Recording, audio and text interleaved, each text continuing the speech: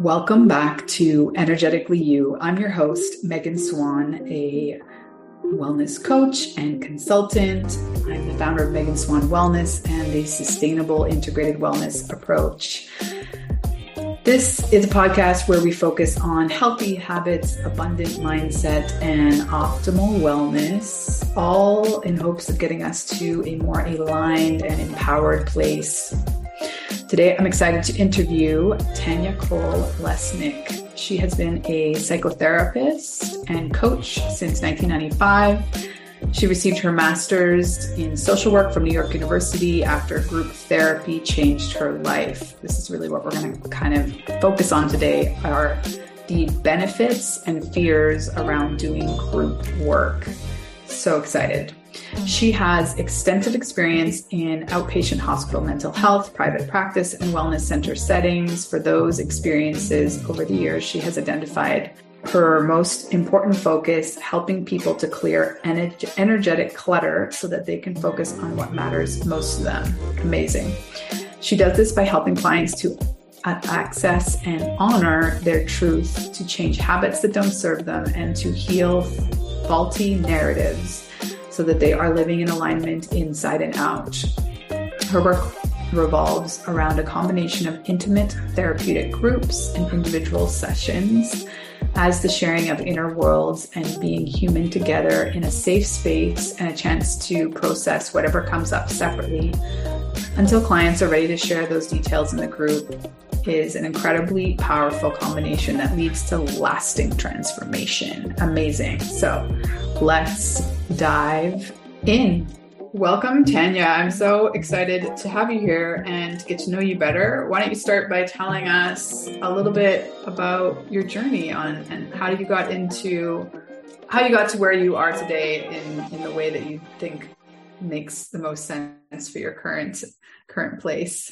Yeah, sure. So I actually started my career as a graphic designer. And really? Yeah, so during that time when I was in my mid-20s, I was really longing for a long-term love relationship, and it wasn't happening for me, and I didn't understand what was in the way and wanted to start to explore that. I did not immediately go towards the idea of therapy because I think at that time I did feel a lot of stigma and saw it as something that was maybe for other people, but perhaps my problems were not quite legit enough for therapy. Mm-hmm. But with a few sort of things as my life was evolving, finally did go towards the idea of therapy and started to work with a woman who also ran a group therapy. And so pretty early on, she suggested that I add group therapy to the mix. And so I did a combination of working with her individually and group as well.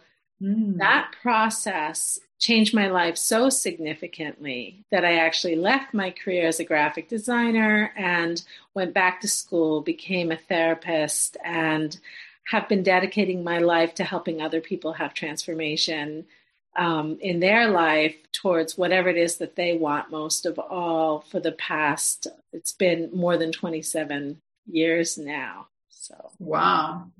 Well, so can you tell us a little bit more about your personal healing journey and like what was the blockage, if you don't mind? Yeah, absolutely. So I went into the group and the therapeutic experience really feeling pretty flawed. I felt like the reason why I wasn't connecting to somebody for a long-term love relationship was because there was something wrong with me. And what happened in that process is I, in the group situation, started to connect to people who had insecurities of their own, but I could see how amazing they were. And so starting to realize, excuse me, some of those insecurities were not really about any of us. It was about the human condition, and started to learn about myself and what it meant to have needs and what the impact of having grown up in the family that I grew up in, what the impact of that was. And learning all different kinds of things was so helpful And then it impacted how I showed up in the world. So when I stopped feeling so flawed, I was much more comfortable in how I kind of connected to other people, and then noticed that other people were starting to gravitate more towards me. I did meet my husband early on when I was in the group situation, and we just celebrated our 30th wedding anniversary a couple of weeks ago. So that part happened. Wow, congratulations. Yeah, thank you. So that part happened. We have 2 grown daughters. But what I didn't anticipate was connecting to myself in the way that I did, really being able to feel some love for myself in a way that I couldn't experience before then. And being able to honor who I am and what that means and choose a life that really is in alignment with that. That was the part I didn't expect. So as that started to become more and more how I lived my life, finding my voice, making some decisions about that, speaking some truth, even if it's uncomfortable, practicing that in the group, and then bringing it to my world outside of the group.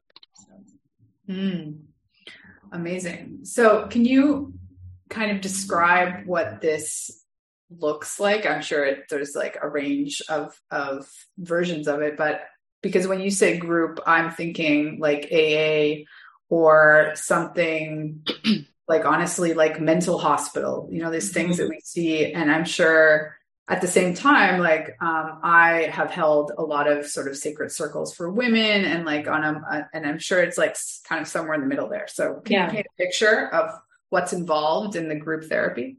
Yeah.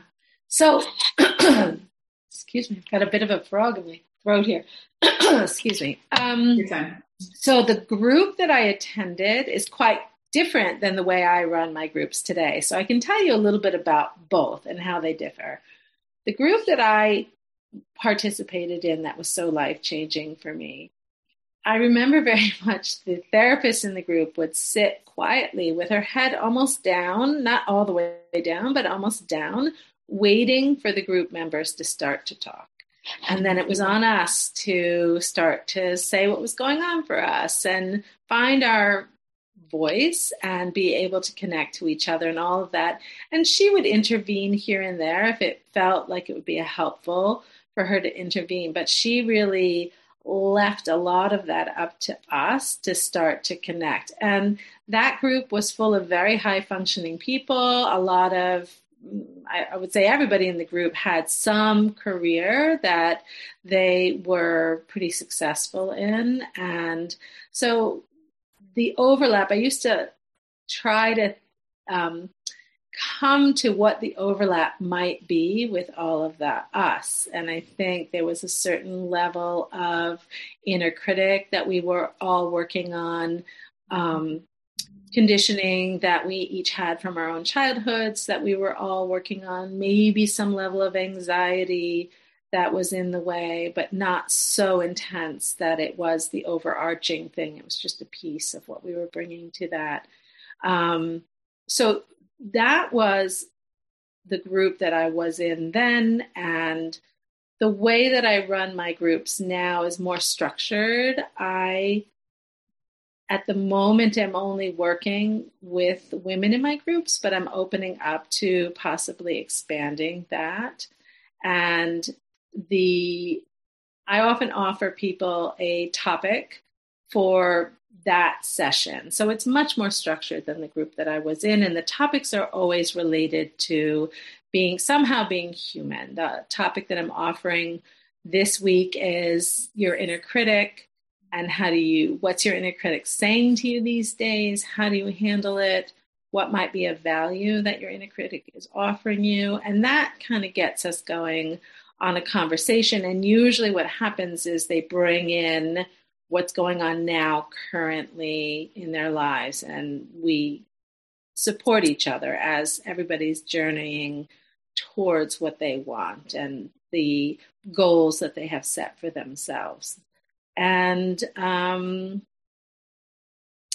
Yeah. And if there's anything pressing or anything that somebody does want to share about their journey, we have this accountability piece because we're all together. We celebrate each other. We celebrate progress made. And I actually just added a WhatsApp chat to my group because they've really talked about wanting a little extra chance to connect with each other during the week. So very different from the group that I was a part of in those days. Back in the day, we were not allowed to have a relationship outside of group. It wasn't something we had to sign a contract about that. I don't have that kind of a rigid guideline with that because I think these connections are so powerful. Okay, so many follow-up questions. First, because you just touched on it, do you think that because you are sort of between the worlds of psychotherapy and coaching, is that shifting? How are you seeing it opening, as I'm guessing where it's going, is being less dogmatic? I don't know if that's the right word. Mm-hmm. Yeah, it definitely is shifting for me. I'm realizing for myself and my work that I lean more towards the coaching work. It feels like it's always been a more natural fit for me, and starting to understand what's the value that my 27 years of history in as a psychotherapist can bring to the work that I do and inform the work that I do, but where is it too limiting and too confining, and really moving towards coaching be the tool that I use, that I lead with. Mm-hmm. Okay, so let's imagine, because I've always loved group work, and I'm a relatively public person. I'm very introverted, but I always have been very public and not shy in a lot of ways. What do you say to someone who you're working with? They're like completely against the idea or deathly afraid of appearing or being vulnerable, or speaking something that they haven't worked out with anyone except you in public or in this group first? Yeah, happens all the time. It does take some convincing often when I'm working with somebody to let them know that I think group work would be really helpful addition to the work that they're doing. And I'm trying to get better at even explaining some of the benefits that I see. Why do I think that that would be more powerful to add that in? So often I do get a lot of resistance. I actually made a little documentary that lives on my website of my own story about how group therapy changed my life. And so now I have that as a tool that I can offer to people. And I think when they see sort of me speaking about it from such an authentic place, because it was such a pivotal time in my life and it really impacted me in such a huge way, I think it helps people feel a little bit less afraid. And I have had the situation where I've talked to people about doing group for a while and they resist, and then get into group and they're like, oh, okay, now I get it. So I think that there is some reality to people are going to be ready when they're ready. And there's often a leap of faith part of it where, like what happened with me when I agreed to join the group, I was terrified at the idea of it, but I was building trust with this therapist. So I decided that I trusted her. There was a part of me that was intrigued. So I went for it with a lot of apprehensive thoughts. I imagine you're given the space to sort of just be a witness at first, and you're not obligated to open up at any given point. I mean, it's all voluntary, right? Absolutely. And that's the other thing, right? That nobody needs to share anything that they're not ready to share. I think that people do find fairly early on that it feels good. The connections feel good. I pride myself in creating a safe space, and that there is a certain level of communication that happens there that's different than what happens in the rest of the world. But that usually that different than what happens publicly in places that are not as sacred. So I think when people notice that there is some comfort amongst the members, because I do kind of, right now, I allow people to join a group that already exists. So some of the people already know each other and some people don't, which can be a little bit off-putting to people. But on the other hand, it is parallel to what happens in real life outside of group, where you're maybe connecting to a group of people who already know each other and what's that like. And so if somebody new is coming in to a group and getting to know some people that have already been having this experience together, they can witness a certain comfort level and a certain trust in each other. And it doesn't mean they have to go there before they're ready, but I think it helps them start to feel like it's a safe, really feel in their bodies that it's a safe space. Mm-hmm.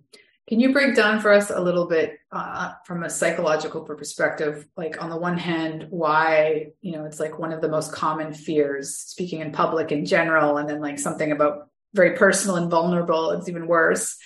And at the same time that as humans, it's so powerful and healing for us to feel seen and heard and understood. Yeah. It's, well, people are terrified about it, for sure. And I think people say, well, I don't want to share all my stuff with strangers. But what they don't realize is how quickly they don't stay strangers. They start to develop relationships with these people, and then it's different. So there is that. I was just sharing with you briefly that I just came back from a retreat that I went on, and I did a lot of my own personal growth work on this retreat. And even though I've dedicated my life to doing this work, and I've done this many, many times over in terms of allowing myself to go to those vulnerable places and sharing that in a group, it is not easy to do. It's very painful, because I think we're showing the parts of ourselves that we're not thrilled about. And that can be hard to do. I think there's a fear maybe that if somebody sees those parts of ourselves, they're not going to love us, or we're not going to be able to connect to people. And then the reverse happens. I think when I shared some of my vulnerable things, people said sometimes during the group feedback like, thank you, you've given me permission, or that really resonates with me, or would approach me outside of our group sessions and to say, that thing that you said really stuck with me. I really relate to that. And so it's those other communications that help us. And I think that's what happened to me early on in that group. It helps us realize, oh, me sharing that stuff doesn't make me unlovable. It's actually the opposite. It helps. And I think Brene Brown has said, it's like vulnerability is like the glue that holds us together, a relationship or something like that. So yeah, it's so, so powerful, but hard to do. Yeah. So you mentioned sort of the ebb and flow of people coming in and out. Like in general, do you sort of have guidelines or rules around like how long someone's in the group work for, or it really depends on the individual? For now, it depends on the individual. I am moving towards creating more structured packages so that people are committing to a combination of group and individual work for a period of time, and that we have some understanding of what our goals are during that time.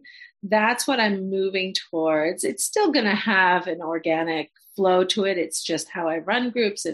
But it's going to give us a bit more of a framework. I think right now I will have people come in at certain points so that the group members that exist know they're not going to have somebody new showing up or the possibility of it in every session, but I will let them know. And somebody who is coming into it knows that they're coming into a situation where people have been a little bit more established over time. And that's part of what we work on is how does that feel? What comes up for you? So, yeah. Yeah. And I love that you kind of give the topics. I'm curious because just personally in my own experience of being in these, the word containers kind of becoming less popular, but groups, it's always been around a very specific shared objective of some sort. And so how much you sort of curate the group to make sure, or, in the hopes that it's as profound for everyone, or, like that's not like your common denominator of your personal group where, it was like an inner critic. Everybody was particularly hard on themselves. Yeah, I think I do tend to attract in my practice overall people who are hard on themselves, have perfectionistic tendencies, struggle to put themselves first, that kind of thing. So I don't know whether that's just because that's been mine to work on and that's who I attract. And so when I put my groups together, I don't curate too carefully, because there is kind of this natural sorting that seems to happen in my practice overall. But in terms of what people are going through, I would say typically my groups, I have people in their 30s to 60s in the group. Occasionally I do have somebody younger join the group. Sometimes it works great, sometimes it doesn't. Just because they're at like a different point in their lives when they're just getting launched. But there's a lovely thing that can happen sometimes, which is the younger people might represent more the children to some of the people in the group, and they do some processing in that way. So it can be really powerful and helpful. In terms of content, sometimes somebody might be going through a divorce situation, whereas somebody else might be focusing on making some big changes in their career. So it can be content-wise sort of different, but there's a lot of overlapping emotional stuff that comes up when you're going through a big transition like that. So I think the human overlap has just a much broader reach than some of these very specific focuses. Mm-hmm. Can you share with us maybe practices or techniques, rituals even, that you have found really helpful in helping to create a safe and sacred space for people to sort of gradually open up? Well, I think part of the structure can help people feel safe. So each person has a turn to share, and I remind people that they can share whatever feels okay to them to share. They don't need to share any more. People could pass. I guess, honestly, I have not focused so much on, saying if you don't want to share it all, you don't have to. That hasn't really seemed to be a thing. But I often will. Everybody you work with wants to share. Well, in the group, they will share something, but I might work with them. Often I'll work with them individually a bit too. So we can process what came up with group. So for example, one of the people in my group hasn't shared what she does for a living that I think would be of interest to the group. And it's not mine to share. I'm not going to put her on the spot at all or anything like that. But I'm curious about it. And so when we have a chance to meet individually, I want to ask her about, well, what is that about? Is there something? So I think that the ongoing communication that happens separately can help people sort of feel ready to bring something to group or not. And they can also let me know where they're at. And I can let them know what might be helpful to bring to group and what might not be helpful. Somebody else shared with me that in group, her inner critic is kind of going, and she is feeling a bit more like she's performing in group. And that happens outside of groups. So I want to support her in starting to deal with that while it's happening as best she can, because that's going to help her work through it, which is scary. So this is going to be an ongoing communication separately with us, and we'll see where she starts to bring things to group. So, I think maybe people will share more superficial stuff if they're not feeling ready to get into the deeper stuff. And I don't push for that unless there's something very specific that I've been working on with somebody that they know that's their crutch and that they really want to work on that. Then we'll make that transparent even to the group if that's where the person is and they're ready for that. Mm-hmm. So full circle, can you go back and think of, was there something somebody said or a moment that your perspective of, you not needing therapy or your issues not being therapy worthy, that you were willing to try it? Was it something somebody said? Yeah, it's actually what happened for me. I used to smoke cigarettes at the time, and I wanted to quit smoking cigarettes. And the gym that I belonged to had a program that was included. You could join this program, which really turned out to be group therapy in a therapist's office about cigarettes. So there was a certain level of safety because we were all speaking about the same thing. Yeah. There was a limit to how deep we would get. But we did talk about emotionally what came up for us. So it was a little entree into it that got me thinking, maybe I could try it. So that really was, for me, what was a turning point in this process. I love that. Like a little sampler. Yeah, exactly. Yeah. And it felt safe. I really loved to be in that office. I really loved the conversations, and yeah, I was really into it. And did it help you quit smoking? Yeah, I quit smoking, and that was over 30 years ago now. So, yeah. Wow. Well, how can people work with you? What's the best way to be in touch?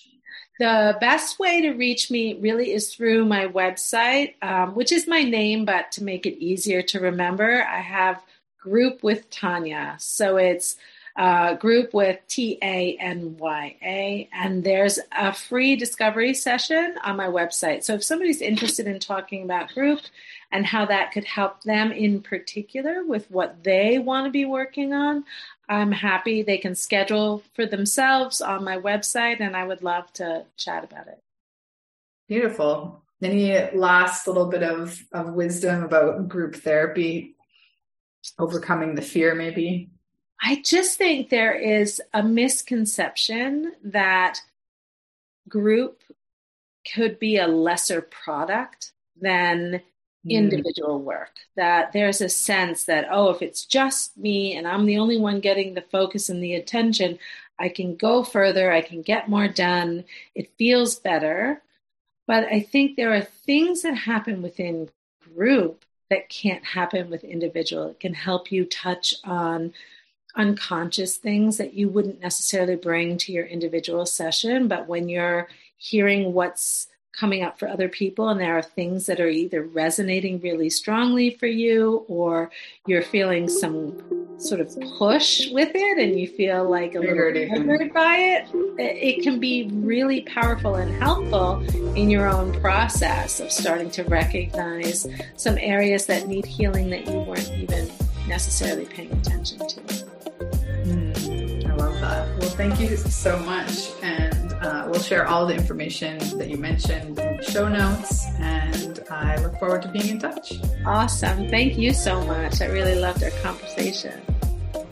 Thank you so much for being here. I appreciate you, and I hope that you enjoyed this conversation. I would be really appreciative if you feel so called to support the show by either subscribing to the show on your favorite podcast platform, leaving us a review, and passing this episode or another favorite episode on to a friend. I hope you have a beautiful week wherever you are in the world. Sending you my love.